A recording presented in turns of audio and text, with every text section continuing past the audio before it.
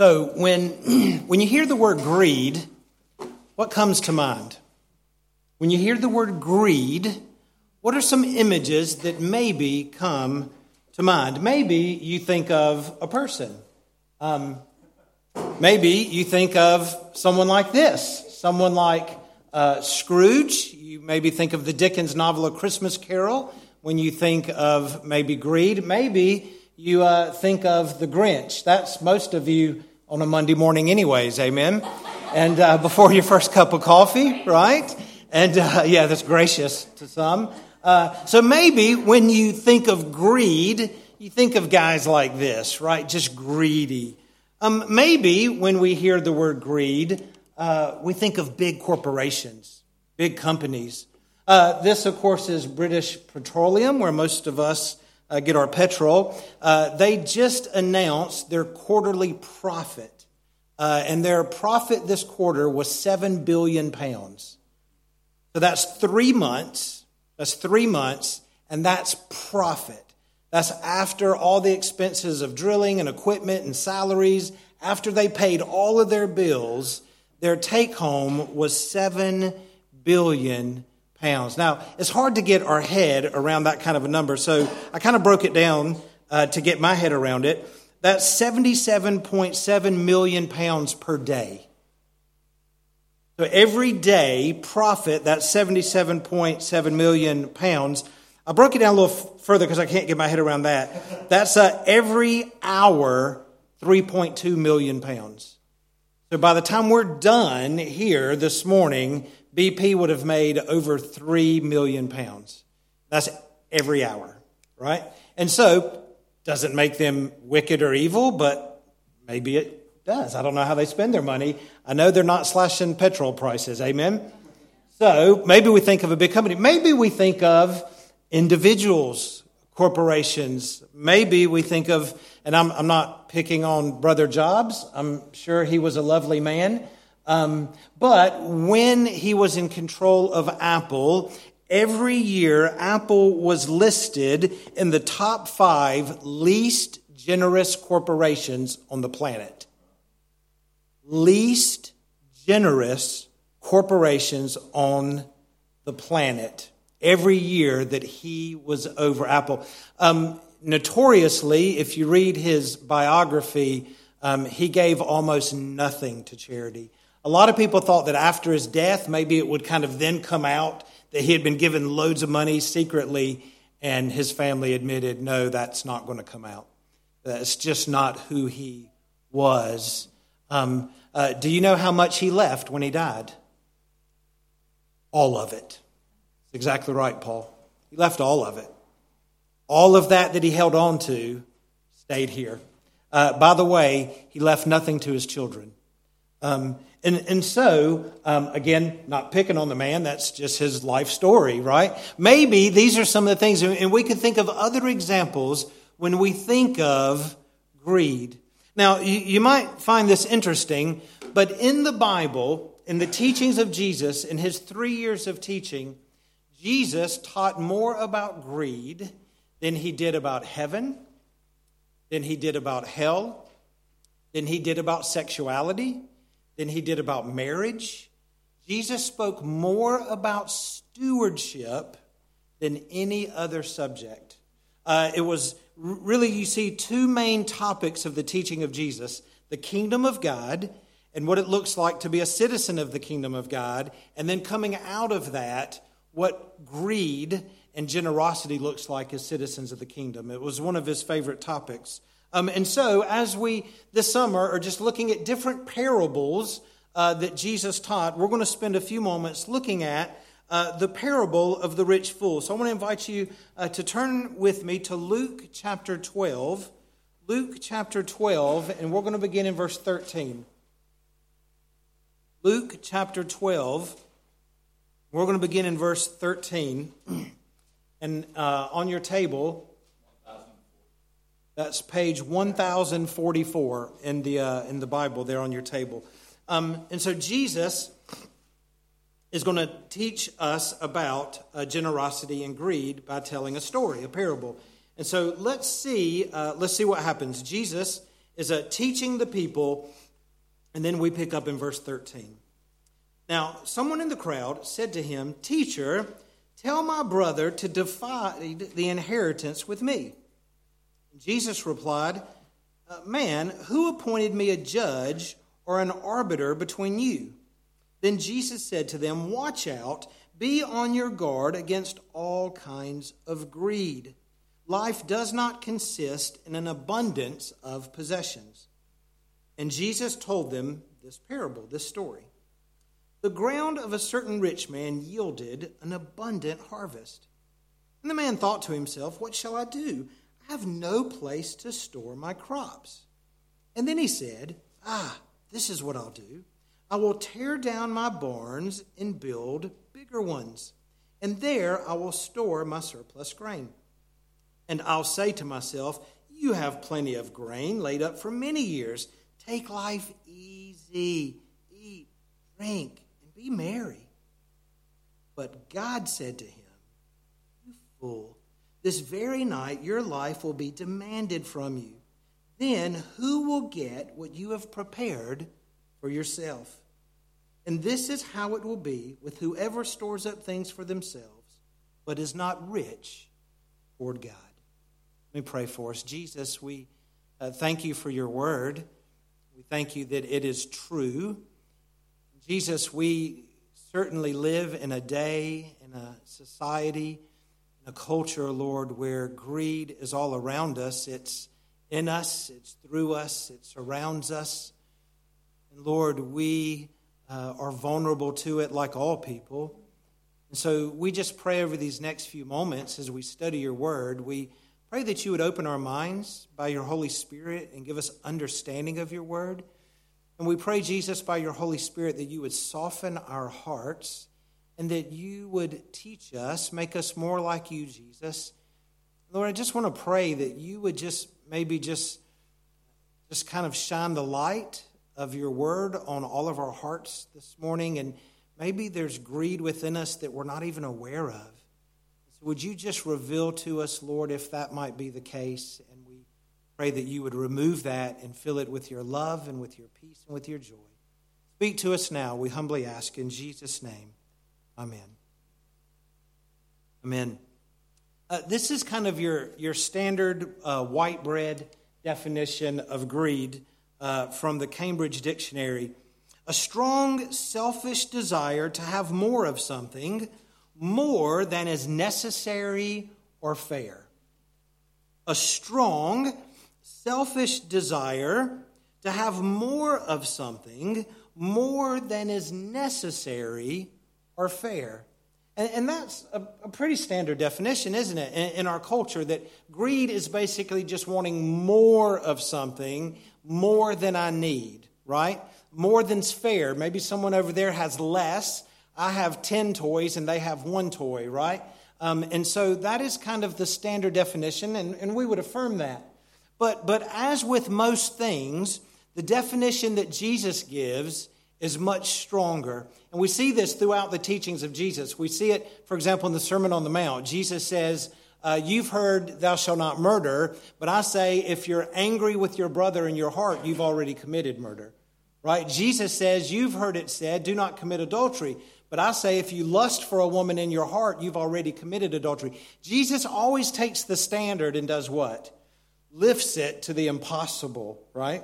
Lifts it to the impossible. And that's what he's going to do with greed. And so this is the New Testament definition of greed. It comes from the Greek word pleonexia. It's used 10 times in the New Testament, all right? Pleonexia. And it means this: ruthless self-seeking. The arrogant assumption that all things, including people, exist for one's own benefit. Now see, Jesus has this wonderful way of like making it personal, doesn't he? Right? Because it's easy for me to go, yes, Steve Jobs was greedy. He had all the toys and didn't share. BP's greedy. They have all the toys and don't share. Jesus says, wait a minute. That's really not what greed is. Jesus says it involves arrogance, right? It involves selfishness, self-seeking. but it's the assumption that all things, including people, exist for my benefit. And so now greed is not just about money. Greed can be about, for example, the way I view the opposite sex, right? Do I view, and the way we portray women in movies and in the media, do I just view women as their existence is to gratify my own benefit, to gratify my own desire, my own pleasure? That's greed. So that's just one example of many where we can say it's no longer just about money, but it's about this view that somehow the world exists to make me happy, right? And so this is the definition then that Jesus goes with. And so when Jesus says, look in your Bible, when he says in verse 15, then Jesus said to them, watch out and be on your guard against all kinds of ruthless self-seeking. That's what Jesus is talking about, this here. All right? And so we're going to do a little kind of self-analysis at the end, but keep that definition in mind. So how do we avoid that? By the way, have you ever met someone like that?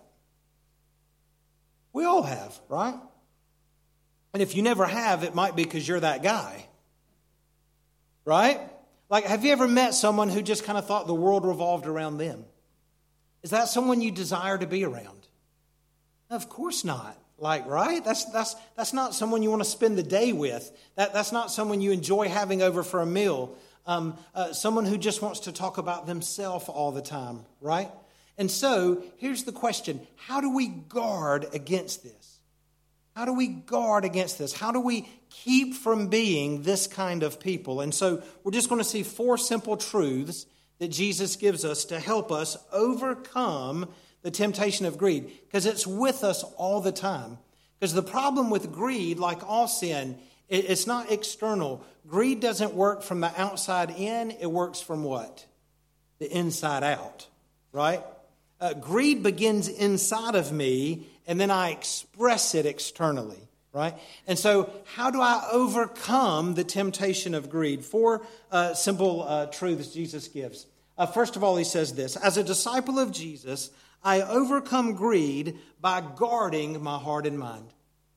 As a disciple of Jesus, I overcome greed by guarding my heart and mind. In verse 15, then Jesus said to them, watch out, be on your guard against all kinds of greed. In other words, Jesus says, I have to have an intentionality. I have to take action. I have to be proactive in not being greedy. Now think about that again. I have to be proactive in not being greedy. I imagine they do it here in the primary schools. Max can tell me, or well, anyone here who's been to primary school in England. Did you do fire drills in school? Okay, yes. Yeah, so when we were in school, we had 2 drills that Christy and I would have done in our hometown. And I'm not sure if Grant and Jennifer had these, but we always had fire drills and we had tornado drills. A tsunami drill. That's there you go. So when we were children in school, we would practice what to do if there was a fire, right, and what the procedures were, and then what to do if there was a tornado. And so that way, if it happened, everyone knew what to do. Right? Now, that's what this phrase, watch out, means. It means to, in the Greek, it means to take heed or beware. In other words, you do a fire drill because you want to be ready if it happens. You're looking out for it and you're ready. Jesus says that's the approach we have to take with greed. We have to constantly be on the lookout. Where Christy and I grew up in America, it's a very mountainous region. They don't have them as much anymore because of technology. But when we were growing up, they had fire towers. And there's one you can still see from our home in America. And these fire towers, Google it, not now, but later, they're just literally these massive, massive towers that go really high up. And then at the top of the tower, there's like a kind of like a 10 by 10 little building that sits on top of it. And there would be someone who worked for the Park Service in that tower 24 hours a day. And their job was to be on the lookout for forest fires. You have to remember, this is before, satellites and Google and all those things. So there literally was a man or woman in that tower all of the time looking out to make sure if there was a fire, they would call it in, right? And so it's this idea of watch out. He says, I need to be looking out into my heart to make sure that greed, in the first little puff of greed smoke that I see, I want to put it out just like that. And we're going to talk about how to do that in a minute, right? But I want to be on the lookout for it. All of these sins like lust and greed and pride, I've got to be up in the watchtower. Me and the Holy Spirit and the Word, right? And the Holy Spirit and the Word, we've got to be up there on the lookout because I know it creeps into my heart just like that. James says this. James says that a massive fire starts with one little what? Spark, right? One little spark. And so lust, greed, whatever it is, starts in my heart with one little spark. So I want to be on the watch out for it. So the first step is just acknowledging, man, I've got to be looking out for this thing because it's real and it can really impact my life and my family. And so the first step to overcoming greed is guarding my heart and mind. Secondly, we see this, that as a disciple of Jesus, I overcome greed by remembering the source of real joy. As a disciple of Jesus, I overcome greed by remembering the source of real joy. Look at your Bible. We're just going verse by verse.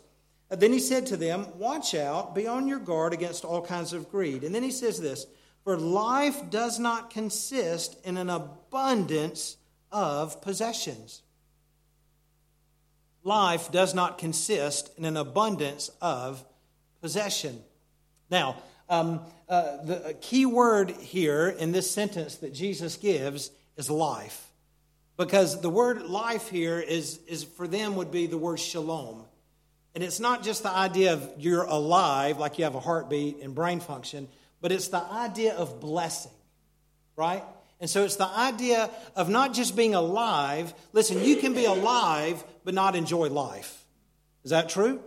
A lot of people are alive but don't enjoy living, right? And so the word shalom, it's this idea in Hebrew, and then they had a Greek corresponding word to it, that it's like a life of blessing, a life of joy, of happiness, right? And so he says a life of blessing, right? A life of blessing, joy, happiness does not happen because you have a lot of stuff. What Jesus is saying. Listen, just because you have a lot of stuff. In fact, sometimes the more stuff you have, the more unhappy you can be. Is that true? Sometimes the more stuff you have, the more unhappy you can be. Because you just have more to pay for. And the more, you know what, I was thinking as Dan was in there amazingly building boxes. I was thinking that, have you ever just thought that your house is essentially just a box for all your stuff? You ever thought about that?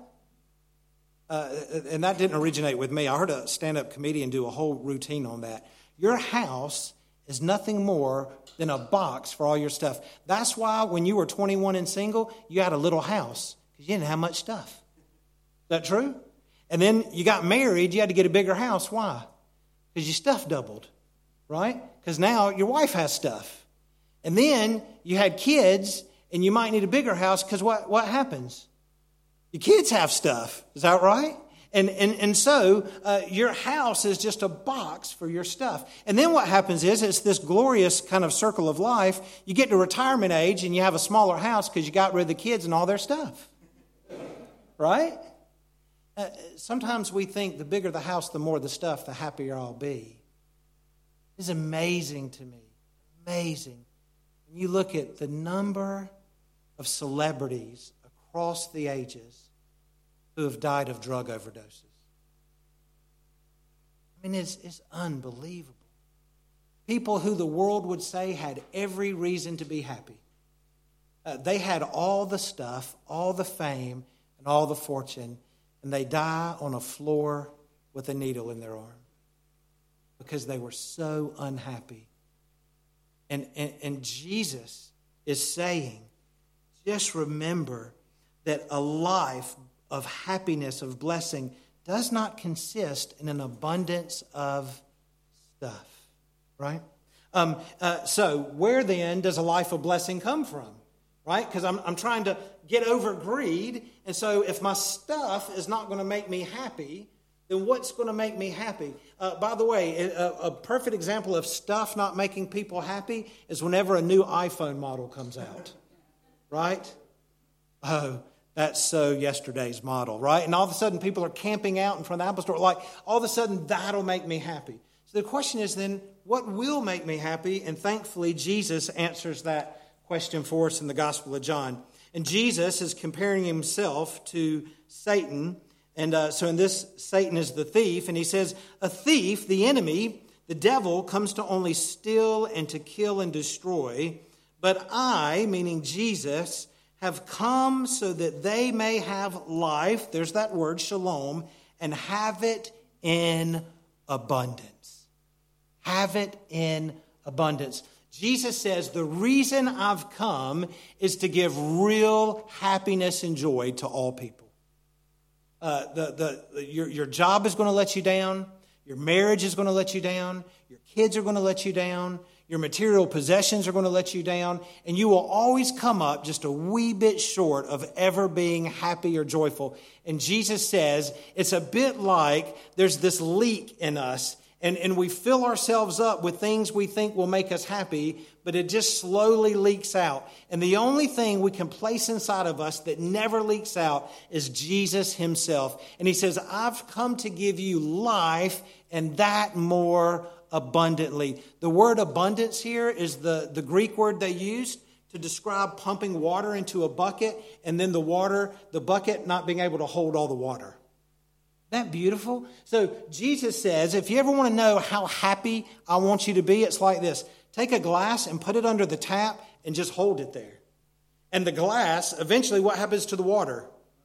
It just runs out because the glass cannot contain it. And he says, listen, you're the glass and my Holy Spirit is the water, and I just want to keep filling you until your joy runs over. Now let me ask you, have you ever been around a person like that? I have. And it's contagious. I remember I didn't grow up in a Christian home, didn't grow up as a Christian, but I remember the first man I met who was like that. And I remember thinking, I don't know what it is that he has, but I want it. I couldn't put a description to it.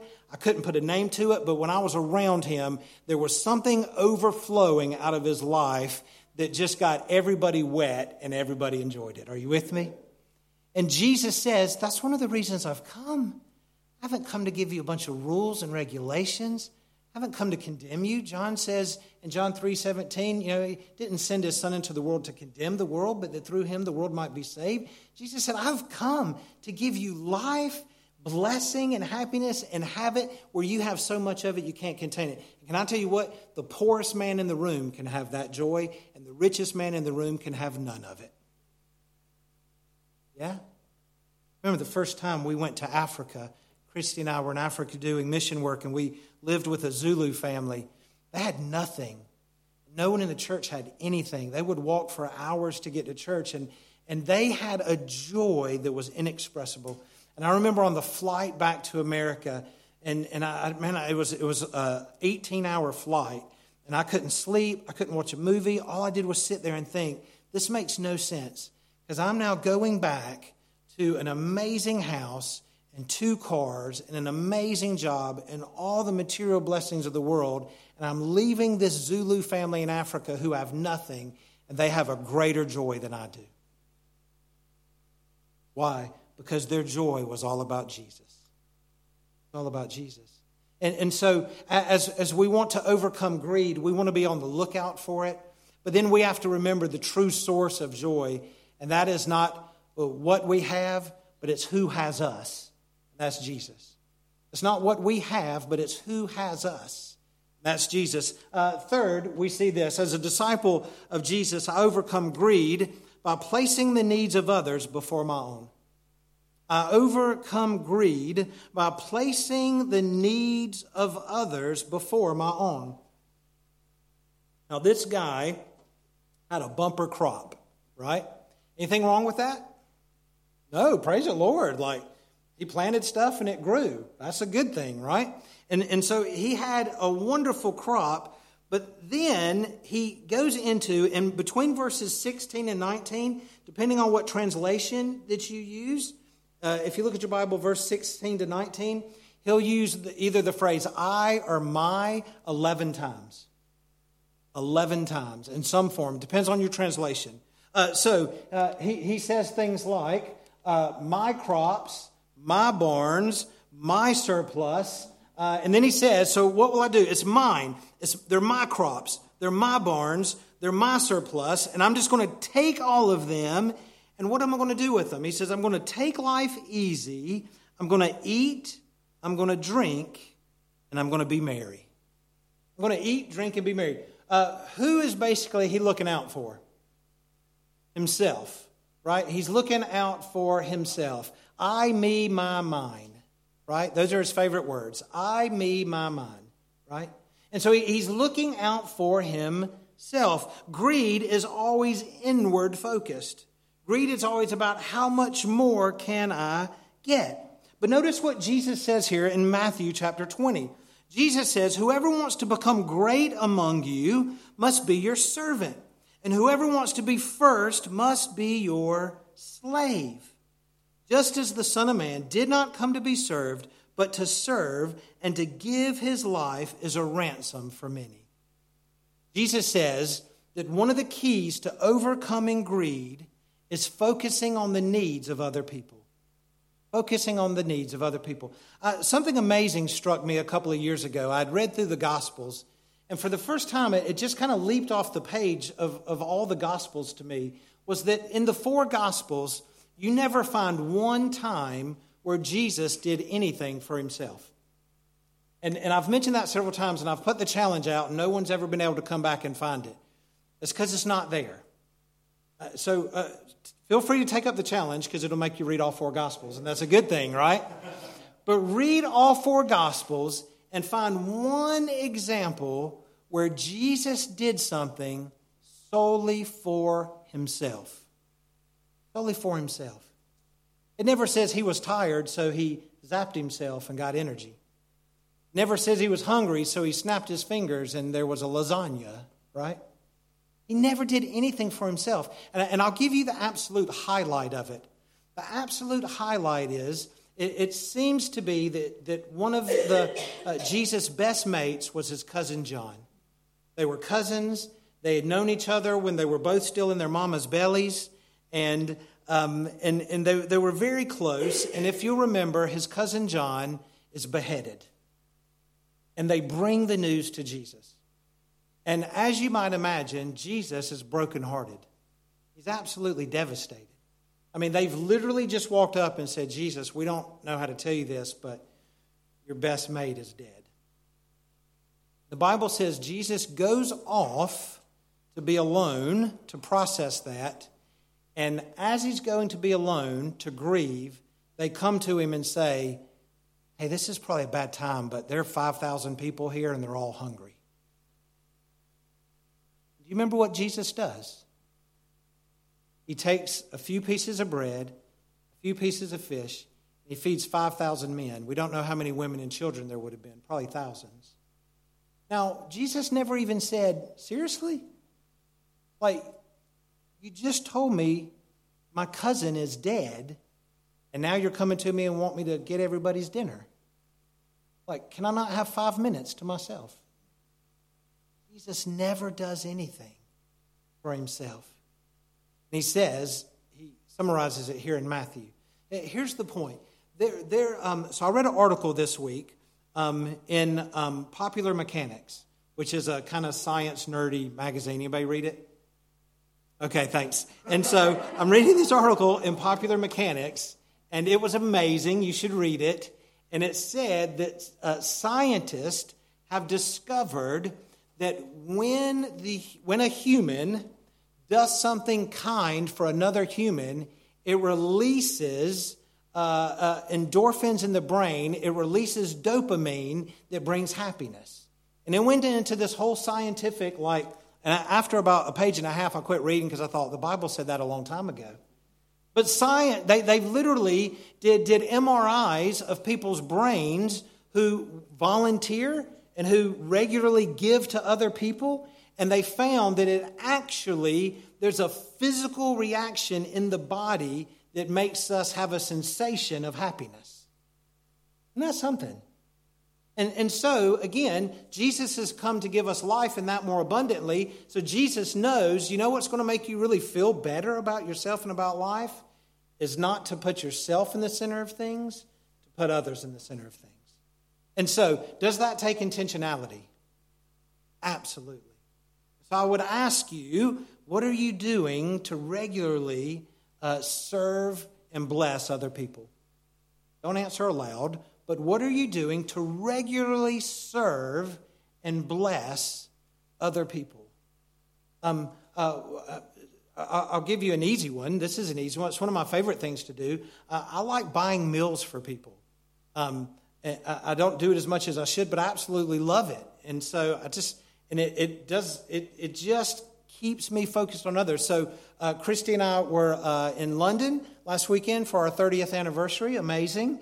And we're at a restaurant, and there's a couple sitting beside us, and we just got talking to them briefly, and they were from up north, like near Newcastle, and come to London. It was her birthday last week, and so when we were leaving, I just thought, man, let's buy their dinner, right? Or if I'm at an airport and I see like someone in military uniform, if they're in a queue for food, I'll try to go and buy their meal. And I'm not saying that to big me up because it's not a lot of money, but it's just I know that if I don't intentionally try to bless, particularly strangers, and don't tell them. So we didn't tell the couple. It was really hard to explain to our waitress. It took about 10 minutes for me to explain that because she's like, so how do you know them? And I'm like, oh, I don't know them. She's like, but you're buying their dinner. I'm like, yeah. And she's like, so how do you know them? And I'm like, I don't know them. She went, yeah, but you're buying their dinner. And I'm like, yeah. And she said, so when did y'all meet? And I said, about 15 minutes ago. And she said, you're buying their dinner. And I'm like, yeah, but don't tell them. And then another waitress came over because she needed to explain it. And then they got the manager over. And now there are four of us. And I'm just like, I'm just trying to give you people money. And I'm breaking the whole restaurant. And so Christy and I just quickly left. And they were like, we're not sure how we're going to explain this to them. But when we left, you could see all four of them going over to the table, right, to explain. Now, again, please hear me, and I hope you know my heart. Like it was not much money, and it's not a pride issue.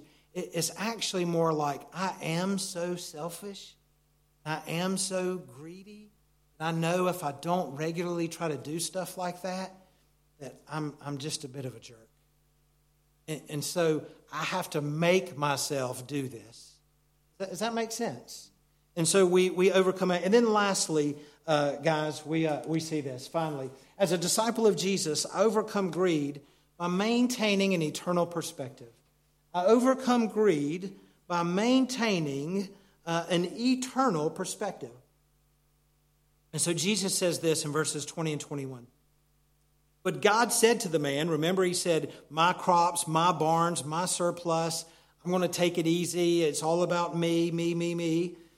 But God said to the man, you fool. This very night your life will be demanded from you. Then who will get what you have prepared for yourself? What God knew was what this man didn't know, and that was that very night he was going to die. And that his crops and his barns and his surplus would all belong to someone else. And so God says, for you and I to overcome greed, we want to maintain an eternal perspective. Jesus would say it another way in a familiar passage in Matthew 6. Jesus says this. He says, do not store up for yourselves treasure on earth where moths and vermin destroy and where thieves break in and steal, but store up for yourselves treasures in heaven where moths and vermin do not destroy, and where thieves do not break in and steal. And watch this. For where your treasure is, there your heart will be also. Jesus says, keep an eternal perspective. It's not about what you're doing for the world and for yourself, but it's about what you're doing for Jesus and the kingdom. And Jesus gives us this wonderful reminder that everything we own, right, can be destroyed by moths and by mice. That's vermin. Moths and mice and masked men. Those are my 3 M's, how I remember that passage. Right? Thieves, right? Or masked women. Women can be thieves too. Amen? Just making it equal for all of us, right? Masked individuals, right? Moths, mouse, and masked people. We, as you know, Christy and I, every 4 or 5 years, we have to leave for 6 months to go back to America. And so when we did that last, that time got extended because of COVID. So we were gone about 9 months. And so even though we had people checking on our house, no one had been living in our house for 9 months. And so we came back, and it's always wonderful, to be home. And we go out into the garage, and Christy says, I think we have a problem. And we go out into our garage, which is where we store Christmas decorations, all that kind of stuff's in the garage. And we had residents that had taken up in our garage, and they were the second M. They were mice. And I don't know what they did, but it looked like they'd had a rave. It had just been a 9-month mouse party in our garage. And there were all the signs, if you know what I mean, right? And so we cleaned it up. It was a bit nasty, and I wouldn't kill one, but I did catch one, and he was really cute. And Kayla and I took him and released him back in the wild, and I'm not making this up. He turned around and ran right back towards our house. I'm like, well, you know what? Good on him. And so we got rid of the mice. We're cleaning up the mess. Fast forward, that's March. Yeah, that's March. Fast forward to Christmas. And we begin to take out the Christmas decorations, and we open the first box of Christmas decorations, and guess what? They've all been eaten. Some of these we've had for 30 years since we were married. Gone.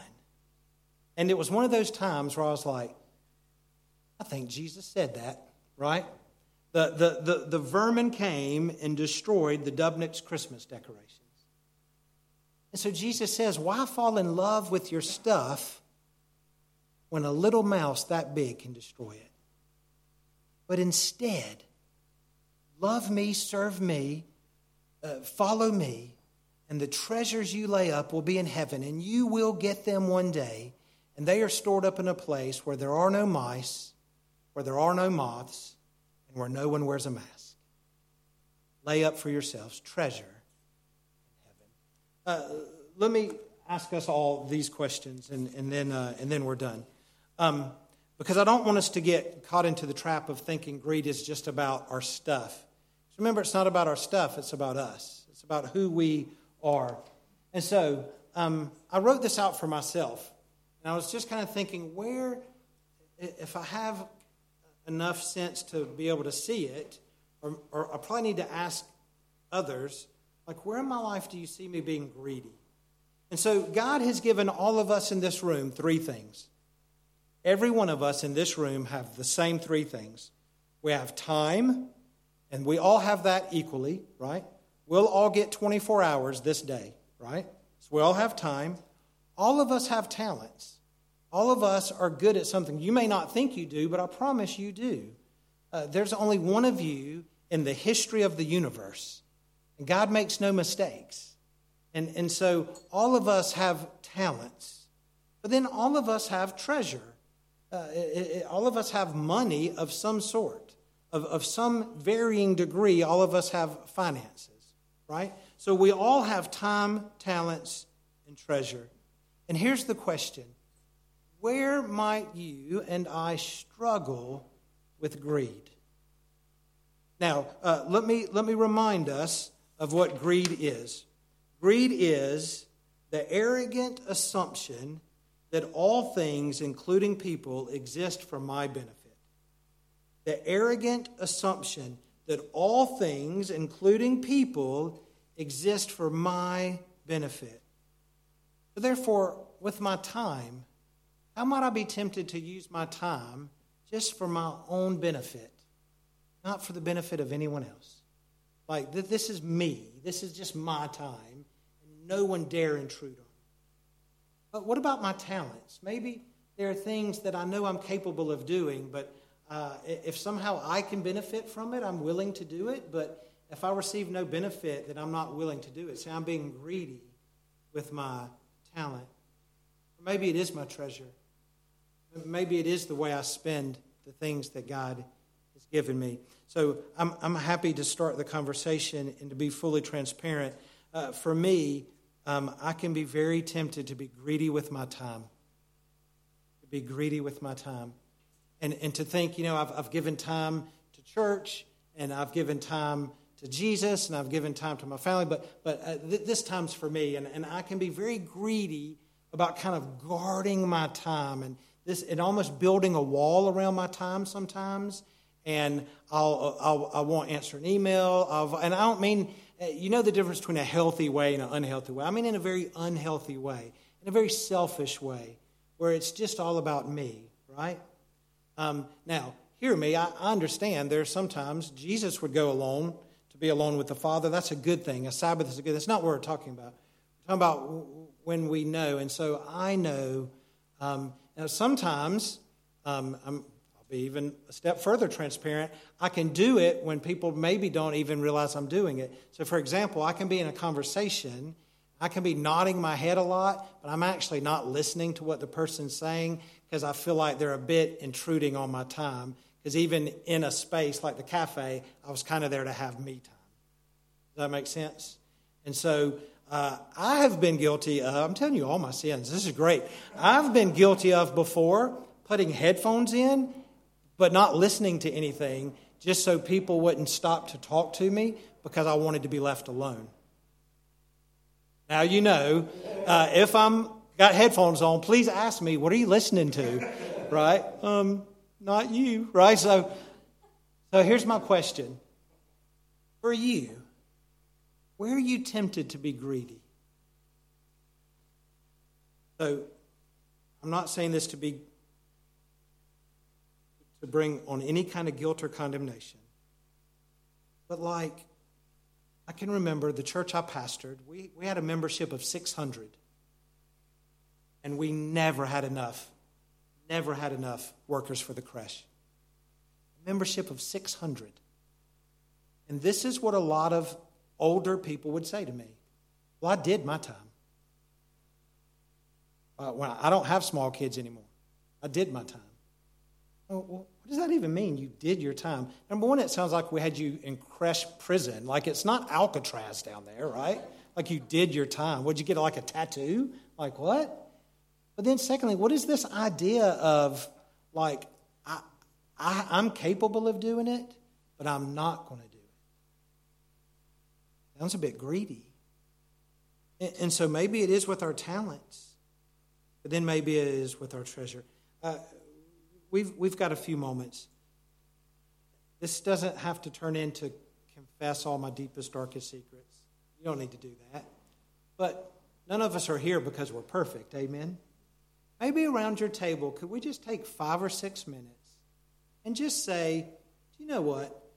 When I'm tempted to be greedy, I'm probably tempted in this area. And there's something about even just being able to acknowledge that helps us overcome it. Are you with me? All right. 1, 2, 3, go. And then I'll close us out in prayer in just a minute. All right? Sam, if you have any music that facilitates greed, feel free to put that on.